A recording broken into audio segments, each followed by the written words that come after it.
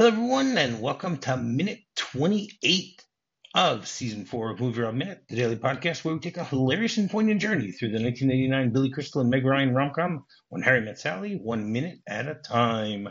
I'm Rob, and join me once again on this lovely Wednesday in the middle of the beginning of February is Alan Sanders from The Wilder Ride. Welcome back, Alan. Thanks so much. I definitely have been enjoying hanging out with you and talking about a wonderful rom-com. That's right, and especially we're in the middle of a football game. So there are worse places to be. I don't know. I don't know how comfortable both Harry and Jess are feeling in this conversation. I mean, it's nice to be a fly on the wall listening to their conversation here, but I don't know if it's the most comfortable type of conversation to be listening in on. I don't know. But episode 28 begins with Jess explaining himself and ends with Jess asking a shocking question. So we've been talking the last day and a half about this interesting conversation between Harry and Jess, where Harry is informing his best friend Jess that his wife Helen has decided that she wants to take a break from their marriage. And then she actually said to him she doesn't know if she's ever loved him. And that's how things ended yesterday. And today, first of all, the connection between yesterday's episode and today's is we hear Harry saying, "Thanks, Jess." Now, how do you take that, "Thanks, Jess"? Is he being facetious here or is he being sincere? Oh, no, it's definitely wry sarcasm. Like, thanks. I appreciate that. Thanks for cushioning the blow. Right. But again, is he still being somewhat sincere about the fact that he's, talking to his best friend and trying to get sympathy from him, trying to get empathy from him? Instead, this he is just totally says, this is that total sarcastic, snarky. Thanks, man. Like it's not a. Oh, I'm glad you told me the absolute truth. I feel so much better now hearing it from you. No, this is snark. This is definitely sarcasm. All right. Okay. That's fair. I read it that way also, but I just wanted to make sure, sometimes, different people can have different perspectives on the way certain scenes are played out, dialogue. Oh, they'd be wrong. Yeah, that's fine. That's okay. But I wanted to see if you were wrong. There you go. I was looking for the wrongness in Alan. Right. So here, I'll just go through their conversation and then we'll pick it apart afterwards, because this whole minute is constantly their conversation, or it's actually mostly Harry just telling his side of the thing. So Jess tries to defend himself and he goes, "No, I'm a writer. I know dialogue, and that's particularly harsh." I actually think that's very funny. Like he's justifying how harsh it is because, hey, I come up with stuff and I know in my head what sounds harsh, and this is bad. Right. I mean, it's a very pompous line, I must say. I'm a writer, so I know dialogue. It's like just because you're a writer doesn't mean you necessarily know dialogue. So who knows? And the irony of it is if this is supposed to be in a real world situation, it's not a question of dialogue. It's a question of someone actually saying something. It's not a writer. I mean, obviously from our world, Rob Reiner and Nora Ephron wrote that line, but in their world, it's something that Helen actually said. So I like the sort of breaking the fourth wall here. I don't think it's intentional, but it's for him to say, "I know dialogue," and that's particularly harsh, and right. So it is kind of a sneaky fourth wall break when you think about, obviously the writer of the script wrote that line and then wrote the character to be a writer to comment on writing that line. So it is interesting from that perspective. Correct. So then Harry continues and says, and then she tells me, like he doesn't even acknowledge it. He just continues. He goes, then she tells me that someone in her office is going to South America and she can sublet his apartment. I can't believe this. And the doorbell rings. I can sublet his apartment. The words are still hanging in the air, like a balloon attached to a mouth, like a cartoon. Right. So I go to the door and there were moving men there. Now I start to get suspicious. I said, "Helen, when did you call these movers?" and she doesn't say anything. So I asked the movers, when did this woman book you for this gig? And they're just standing there. Three huge guys, one of them wearing a t-shirt that says, don't f Mr. Zero. So I said, Helen, when did you make this arrangement? She says, a week ago. I said, you've known for a week and you didn't tell me? And she says, I didn't want to ruin your birthday. And then they go through a wave, another wave at that point. And then Jess looks at him and goes, you're saying Mr. Zero knew you were getting a divorce a week before you did? Mr. Zero knew. I can't believe this. I haven't told you the bad part yet. What could be worse than Mr. Zero knowing?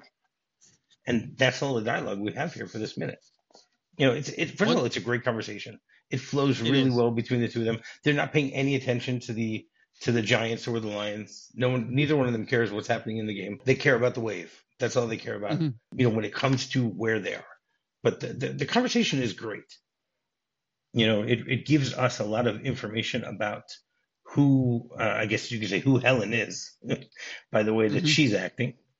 But it also tells us a lot about Harry's character, about how he's taking this whole thing. We saw him in 1977. He seemed like a guy who is just looking to find someone to spend some time with. He's not looking for a deep commitment anywhere. And then in 1982, we find out that he actually is happy about the fact that he's getting married. And now, 5 years later, he's not so sure about that. He's actually very broken up about this whole thing, which is very different from the Harry that we would expect based on what we've seen, from his personality beforehand.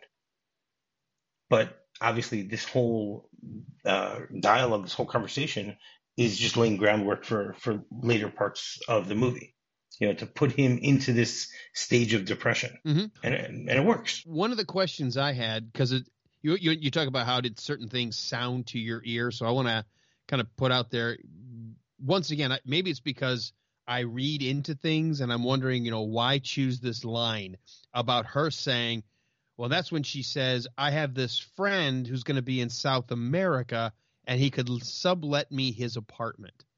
My mind immediately went to, he's not in South America.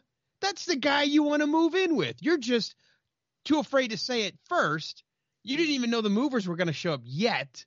So you're just talking about, I found a place I might be able to hang out short term, like temporarily. Well, while he's in air quotes in South America.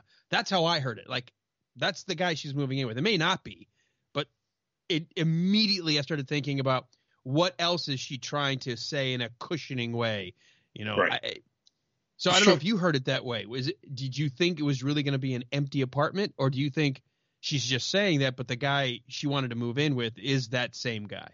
No, Ira is not going to South America. She's just moving in with Ira. We'll find out about that tomorrow. Right, but is that okay? So, but at this moment in time, did you think, hearing her say that the guy she really would rather be with, he's not, like, it's that apartment. She's moving into the apartment of the guy she'd rather be with. Correct, obviously, but I mean, you're talking about when the first time I saw this movie, or right? Like if we're pretending like we don't know the whole movie start to finish, and you hear her say to him, or he's recounting the story, where she's like, "Hey, and by the way, a friend of mine, well, again, air quotes, friend at work will be in South America and said he could sublet me his apartment." My every spidey sense I had was like, she wants to move in with whoever this guy is, but she's trying to make it sound like, oh, it's a platonic thing. He's somewhere else. It's just going to be an empty apartment. Right. I don't know which way it was going to go, but my spidey senses said, you're going to move in with some guy. It's not about moving out into on your own. Even if it's not this particular guy, I already knew by saying that the way she did, the way he's recounting it, she already had somebody lined up and was planning to move in with that person. Right. Okay. Of course. That goes to the thing. And again, part of the whole idea here is that, I'm assuming that Helen knows that eventually Harry is going to find out what the real story is here. So why even try lying? Why not just say, I met someone else and, I don't love you. And I that's it. I know it's harsher. It's harsher than Jess will say that it's harsh dialogue, but still, it's it's the truth. She knows that what will hurt him more, if she tells him the truth now or if he finds it out later. Well, and I think that's always a fun concept to talk about in relationships, because I think some people, because they don't want to hurt somebody all at once, it's the whole idea of picking at the Band-Aid versus ripping it off. Right. They think that ripping it off would hurt too much, so it'd be better to do it in slow little drips and drabs. But as we all know, it's far better to just rip the Band-Aid off than to pick at it. But Correct. human nature being what it is, so often in an effort to spare somebody and maybe only hurt them in small doses versus one big massive blow, we tend to lie to them and justify it as trying to making them I only lied to you because I wanted you to get into this slowly. I didn't want to hurt you at once. I wanted to hurt you slowly over time. Exactly. Well, which is apparently what she is trying to do here. As far as Helen's concerned, she she doesn't even know if she's ever loved him. So that already says something. Mm-hmm. And but at least it makes her somewhat human. The fact that she's still willing to try to spare his feelings. Even if she doesn't love him, and she wants to get away from him as quickly as possible. That even Mr. Zero knows about it. On the flip side, while this creates some great comedy, and it's again, the way Billy Crystal delivers it with sort of a near deadpan, but it's still funny because of his pauses and the pacing. By her saying that line from yesterday about, I don't know that I ever really loved you, I think the nice thing it does from a rom-com perspective, we never have, we're not seeing her in that moment. We're hearing the retelling of the moment. But it makes us suddenly not really like her so much anymore. Right. Exactly. It gives us then, as an audience member, it's going to be okay for us to root for Billy Crystal to find someone who does love him, rather than if they were both kind of in love and she just wasn't sure about her way in the world, or wasn't sure if she took the wrong turn and just needed some time. We'd be wondering, is he doing the right thing looking for somebody? But when she specifically calls out, I'm not sure I ever loved you, and immediately puts a distance, I'm like, okay, I don't have any sympathy for you now. Right, exactly. I mean, she's also not the smartest person. You don't you don't wait until 2 minutes before the movers are supposed to show up to drop a bomb like this. She could have been a little smarter about the whole way she's doing it. I think so. Or the kind of character, once again, the way it's written, it shows that she's one of those people who doesn't want the confrontation and knows that by the time the movers show up, how likely is it for him to have a kind of an episode or try to beg her to stay that might convince her? Now they're there. There's not a whole lot either one of them can do. The ball's rolling. Right, but they've been together 5+ years, so she knows, or she at least, we presume, she knows his personality. She knows how he's going to act, and she knows, right. So maybe she knows that if the movers are there, he's not going to do anything. Maybe that's exactly what it comes down to. I think when you look at this, and I think when we break it down, I think she was yes, we know that she understood him and tried to manipulate it to her advantage. Yes, for sure. I completely agree with you on that. Okay, so one of the things that Harry mentions that Helen tells him is that that someone in her office is going to South America and that she can sublet his apartment. Don't worry, I'm not going to start quizzing you about South America. Not going to go there. But do you know the legal ramifications of a sublease? Yeah, because technically what could happen is if you sublease to somebody, depending how you set it up, you're still on the hook for the payment. What you're doing is you're setting it up to have somebody else cover that payment while you're gone. And so hopefully the bills get paid. But in all honesty, you're still on the hook for whatever you signed originally. Right. Exactly. So, I mean, the whole idea of a sublease is that, you've leased the house, you've leased the car, whatever it could be, and you have no use for it anymore. So you decide to basically find someone else to take your place. But as you said, you're the one who's still in charge of the whole thing, which could cause a lot of problems because, you're responsible making sure the other person pays. You're responsible to make sure that, depending on how much you're charging them, you might have to cover some of the cost. There are Mhm. even places where it is actually illegal to charge someone more money in a sublease than what you already are paying.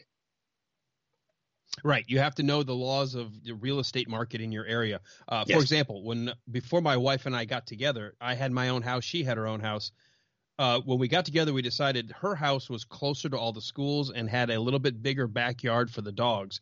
So instead of selling my house, because I liked the idea of having an investment property and I already had gotten it at a pretty good price and had been paying the mortgage for a few years, we decided to take the leap and I became a rentor, and have had to create a rental contract and have had my house as a rental property where I still pay the mortgage. I'm still on the hook for that mortgage for that home, but I find families who will want to rent the home from me. Right. They sign a rental contract. I have a contract with them, but even in my state of Georgia, I have to make sure I do the due diligence of the background check to make sure that, have they ever defaulted? Have they ever been thrown out? Have they ever been evicted? Because the laws, the way they're structured in our state, if somebody defaults, like they go 3 months without paying the bill and I want to kick them out, I have to go to a court. I have to have a court-ordered eviction that has to give them a 30-day chance to explain why they haven't paid their bills.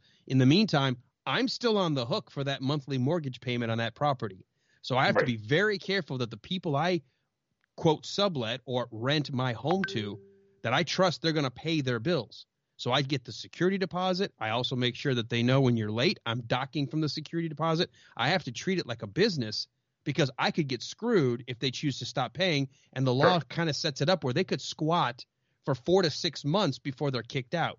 In the That's right. meantime, for those 4 to 6 months, guess what? Mortgage company still wants their monthly payment. Correct. Yeah, it can be very problematic in these type of things. Right. Plus, when you What? become a landlord, guess what? Every single time there's a single little problem, guess who gets the phone call? Yeah, we have that problem too. We have my a similar situation to you. My wife has an apartment from her first marriage that we are still renting, and all the time we get calls from the renters there. Mm-hmm. Oh, you got to fix this, you got to fix that, and then it's a question of, okay, what are we responsible for, and what are they responsible for? That type of thing. Right. And sometimes Which there's a is very thin line between those two. And on the one hand, you might get fed up with the renter because they're asking you to fix all the other things. But on the other hand, if they're paying on time and you want them to stay there as long as possible from that perspective right. too. Well, and that's where you have to. I know it's kind of a side conversation that since you brought up subletting, but that's where you have to decide. Well, what's the right price point? So that way you're being paid not only enough to cover the mortgage or whatever you owe month to month as a piece of Right. property, but Hmm. that you're making enough to sock away for when those things come up, when they say, oh, the HVAC just went out, or That's right. all of a sudden the hot water heater's not putting out hot water, or the gas isn't flowing, you I've know? dealt with these things over the last year. Yes. And then, of course, you and I now probably have our Rolodex, to go back to the beginning of the Yes. week. Hmm. We have our Rolodex of handy people or service people that we can call on who can go over and take care of those problems for And us. people that we trust that will give us a fair price. Correct. And not try and screw us over from the whole thing. Completely. Right. I completely agree with you. Now, I mean, when I was doing the research about the sublease, it mentions that people sublease cars, which to I me can't is just imagine that. mind-boggling. Right. Yeah, that's bananas to me. You I bought a car. I just don't drive it anymore. You want to go ahead and borrow the car, but you got to pay me the car no, but it's payment not that I once a bought month? it. It's that I leased the car. Right. Oh, I yeah. leased the I car, guess. and now I'm going to sublease it to you. So I don't know. Don't know. Well, I That's guess just when crazy. you buy a car, you still technically, until you pay it off, if you've got a loan of any kind, whether it's leased or you could technically still, I don't know I don't even know how you would do that. Like, Yeah, exactly. I have a car. I still owe, let's say, $20,000 on it. I've got a $500 a month car payment, but I don't feel like driving anymore. So I say to somebody, hey, I'm going to I'm not rent going you to my car. sell you the car. I'm going to rent you the car for the next couple of months. You just got to pay me $500 a month and you can use the car. Right. That's just weird. Yeah, I don't know. I couldn't think of any real situation where that works. You're right. During the conversation, they also have I love the the analogy about a balloon attached to a mouth like in a cartoon. Hmm. And Billy Crystal Harry does a great job of miming Hmm. the way it is, how it would look and stuff like that, during their conversation. And it just works really well. So what do you know about speech balloons? Okay. Totally. You sideswiped me on this one. No idea you were going there. So I don't actually know anything other than I know them because I've read enough comic books or comics in the newspaper to know the difference between a thought bubble, a speech bubble, when someone's yelling versus talking. But beyond that, I don't know anything about who first thought of it, created it, and how it's so now ubiquitous across the world that we just know what a speech bubble is. That is correct. And you are about to learn about it. I will. Okay, professor, hold on. Let me get my notebook out. So I'm going to take it's I'm going to take copious notes. There you go. So it's known as a speech balloon, but it's also known as a speech bubble or a dialogue balloon or a word balloon. Okay, it is a graphic convention used most commonly in comic books, comics and cartoons to allow words and much less often pictures to be understood as representing a character's speech or thoughts. Okay. A formal distinction is often made between the balloon that indicates speech and the one that indicates thoughts. The balloon that conveys thoughts is often referred to as a thought bubble or a conversation cloud. Hmm. Okay. So how far back do you think uh, speech balloons go? What So would be your guess? comic books, what, late 20s, early 30s? So I'm going to It's say not just comic somewhere books; in it's also cartoons. also cartoons. I'm still going to say the late 20s. Okay. They have actually found them in paintings on the walls that were done between 600 and 900 AD. Oh my God, you got to be kidding. Yeah. hmm They That's even found bananas. they even found stuff written in Greek dated to the second century, which in what is known today as Jordan. Okay, where they had descriptive text resembling bubble text and stuff like that. That is crazy. Who thought, like, how did somebody think of that so long ago? The idea of a Apparently, speech bubble. I don't know. I don't know. So Wow. in Western, You've just completely destroyed my thought. Like, there's no way I would have said anything that far ago. right? So in Western art, okay, it started in the 13th century.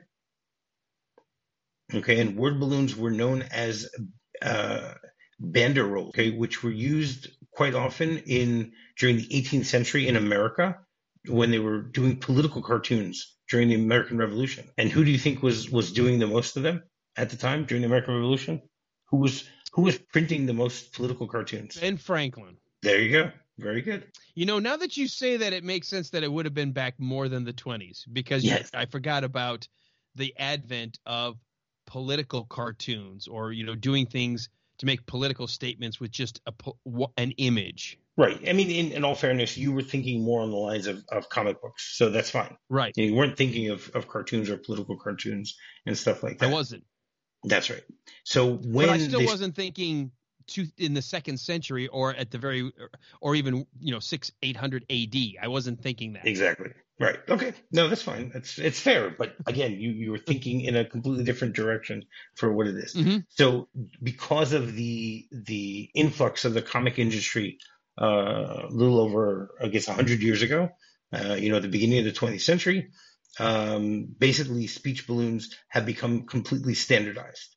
Everyone, as you said, everyone is aware of them. Everyone, if you see a speech balloon, you know what it is. Okay. There is a comic strip character named Yellow Kid. Okay, who what they originally did was is they would have his speech. It would be on his clothes. He had like this shirt, and whenever they would want him to say something, they would write it on his shirt instead of doing it in balloons. Okay, and then it reached the point where they started adding them to comic strips, comic books, and cartoons all the time, that they would use them as a speech bubble. Okay, you also have bubbles that deal with in-panel characters and off-panel characters. and they deal with them a little differently. Someone who's in the frame and someone who's out of the frame, with the way that they will show their speech balloons and stuff like that.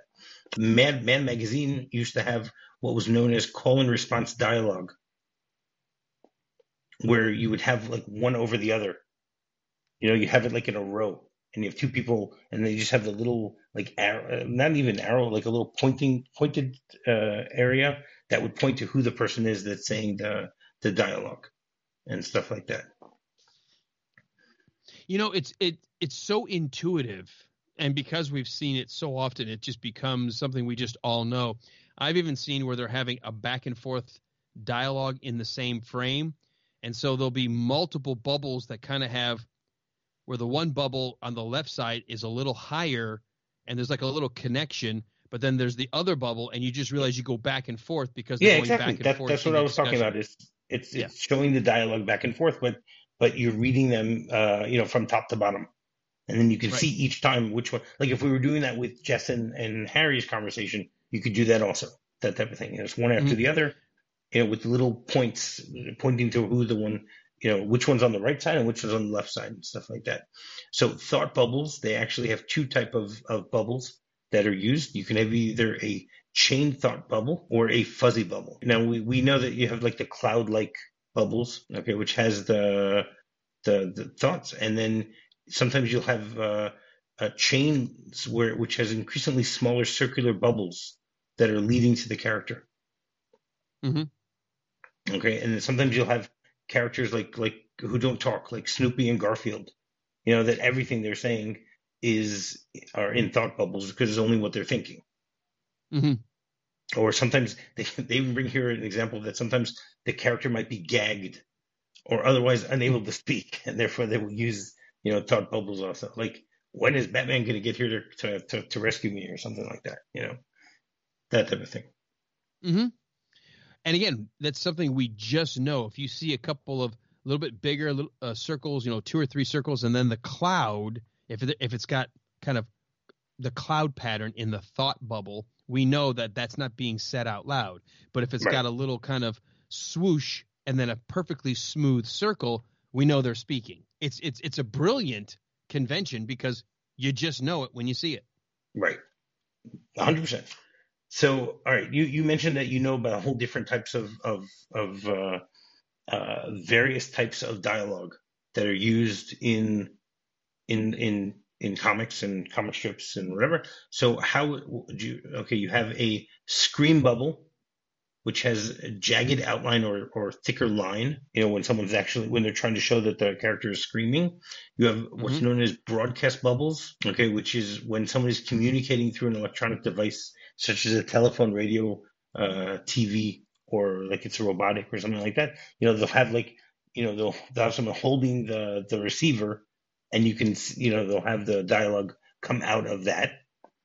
You have what's known as whisper bubbles, which has a dotted outline with smaller fonts, sometimes gray lettering and something like that, to show that the tone is lower than what. Okay, you have icicle bubbles. For when somebody's being really cold or delivering a line that's really nasty. Correct. You have monster bubbles. Okay, when you have either blood or slime dripping from them. Once again, you just read into the tone or the style and how you're supposed to hear it in your head based on those bubbles, which is, that's right. It, to me, is amazing. Completely. And then the final one I have here is colored bubbles, which tries to convey emotion that goes with the speech, such as, if someone is angry, then they'll have it all in red, or if they're envious, they'll have it all in green and things like that.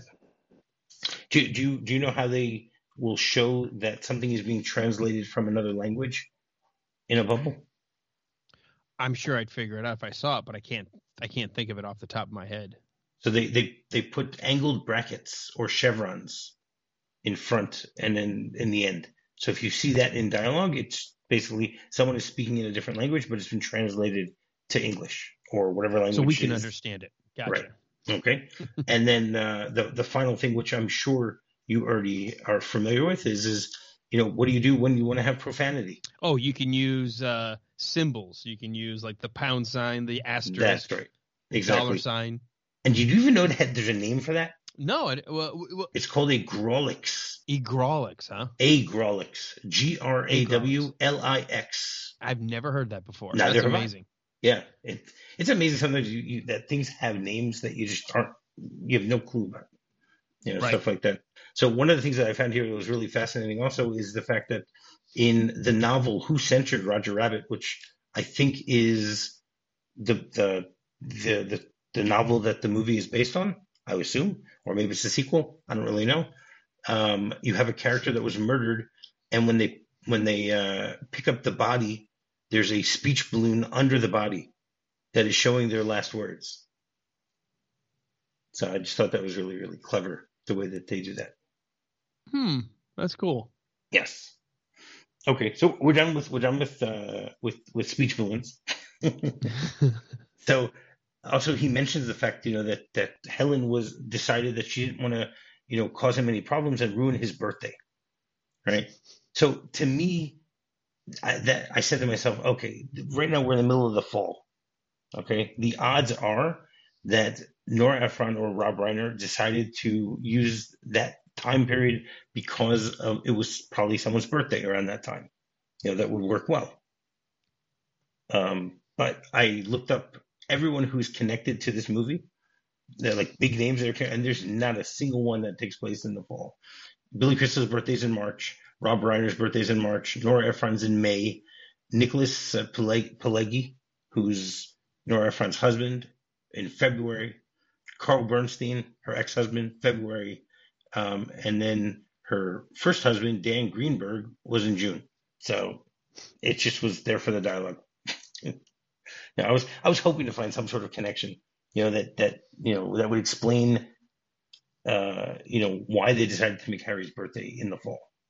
But because it never comes up in the movie after that. No, I think since there obviously wasn't one and you did an exhaustive search, I think from a writer's perspective, it's just for the humor of the story. Yes. Why didn't you tell me sooner? Well, I didn't want to ruin your birthday. So I'll wait till 2 days after, Exactly. Definitely. Well, we were so close to Christmas, I didn't want to return the gifts I bought you. Right. That kind of thing. Exactly. Makes sense.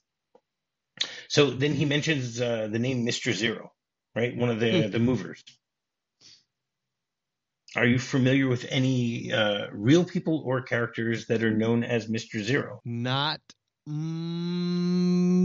Okay, I actually found 3. Okay, the first one is the original name of the Batman villain, Mr. Freeze, was Mr. Zero, who appeared in Batman comic number 121 in February 1959, and he was known as Mr. Zero.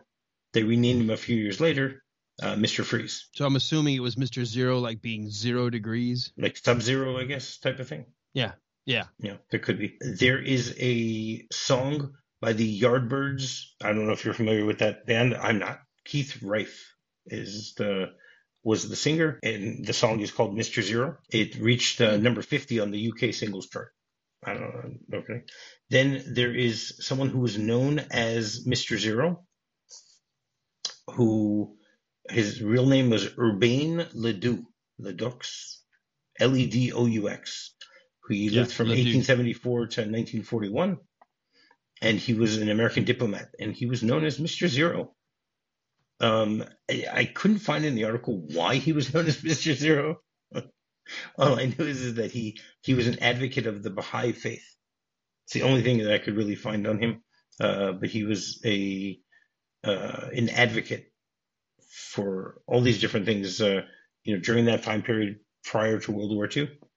But I don't know why he was, he was, basically what it says here, it says he was later known as Mr. Zero, preferring his own name not to be prominent. Okay. Because everyone will remember the name Urbain Ledoux.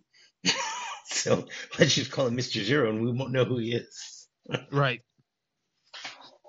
I don't know. And then there is a band named The Kings. Are you familiar with that band? It's a Canadian rock band that formed in 1977 in Ontario.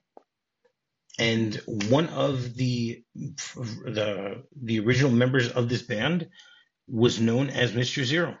He was his real name was John Picard. Sometimes he's listed as Mr. Zero, and sometimes as Aryan Zero. That was his call name for the on their records. So I thought that was a little interesting that they just throw that out here, even though we don't see a Mr. Zero. We just see someone. We hear about someone who's wearing a shirt that says "Don't with Mr. Zero."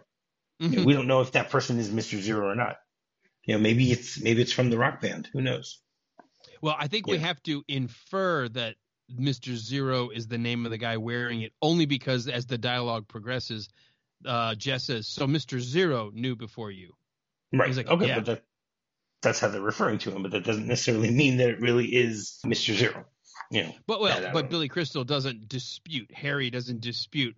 Like, had Jess gone, "Oh, so Mr. Zero, well, he wasn't Mr. Zero. I don't know who Mr. Zero." He didn't do that. Like, he just goes, "Yeah, Mr. Zero knew." Well, because he wasn't going to say, "Okay, you have a shirt that says Mr. Zero. What is your name?" You're not going to say that. You just, sometimes, we all learn from Seinfeld. You give nicknames to people based just on appearance. You don't have to inquire what the person's real name is. Right. He could have just referred to him as Gap Tooth Man because he had a gap tooth. Right. I got Exactly. Exactly. That's true. So that's pretty much all I have for I think it's enough that I had for this for today's dialogue. I mean, it's a great conversation. It works really well. In some ways, it sounds like an Abbott and Costello routine, the way that they're talking back and forth. Their timing is almost perfect here. The way that this conversation goes between the two of them. So I really like that and stuff like that. Yeah, I think the delivery, and I've mentioned it a couple of times, it's comedic without trying to be funny. Correct. They're not.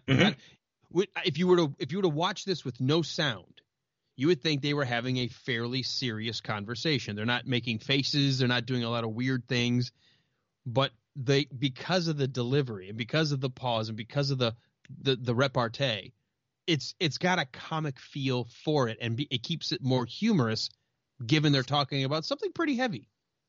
Yes, correct. So the script, there is absolutely nothing different in this particular minute. It is word for word in the script. This dialogue, they didn't need to play around with it. They kept it. Jess knows dialogue, so they chose the right way to do it. You know what I like about learning about people like Billy Crystal and others, especially when you look at a script analysis and you realize that there are some actors who feel, I guess, a duty to bring the author's words, the script writer's words to life as written. And if you do it well, you can do a great job. And then I know plenty of actors who get recognition for being great performers because they manipulate and change and they never say the same line twice. I'll be honest, I'm one of those actors. If I'm working with someone, I want you to say the lines as written because that's how I'm going to respond. And when I work with people who just change the lines for the fun of it and you don't know what's going on, it can be a lot harder to keep up. Right. Okay. That makes a lot of sense. On the flip side, I know a lot of movies get made where they go, all right, here's where we kind of want to go. Run with it and let's see what we got. No, but it also depends on who it is. I mean, Billy Crystal is known for ad-libbing. Robin Williams was known for completely, throwing everyone off with his ad-libs. There are a lot of actors that are known for the fact that you're not going to get from them what's there, and you're hoping you're going to get something better from them. And I'm assuming that most directors will go into recording with them or filming with them, knowing this, that they're going to try to stay somewhat close to the script, but not, and some of Robin Williams' best work is his ad libs. So right.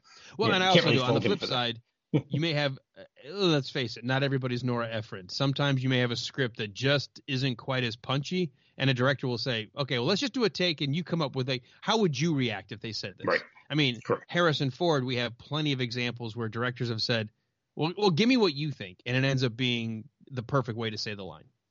Yeah, I know. I know. I know. I know. And if anybody's listening right now and you have zero clue why we both just said I know, you need to watch more movies. Yes. Go listen to Alex and Pete. They'll explain that one to you. Season two. That's so every Wednesday we have a segment called Harry Burns Hump Day, where my guests will give their top five Billy Crystal films, best Billy Crystal performances.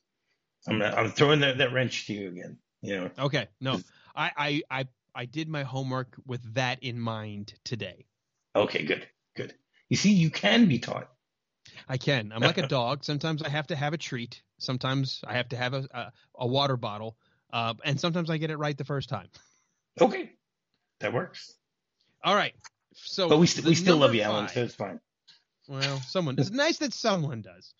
Yeah. Number 5 for me.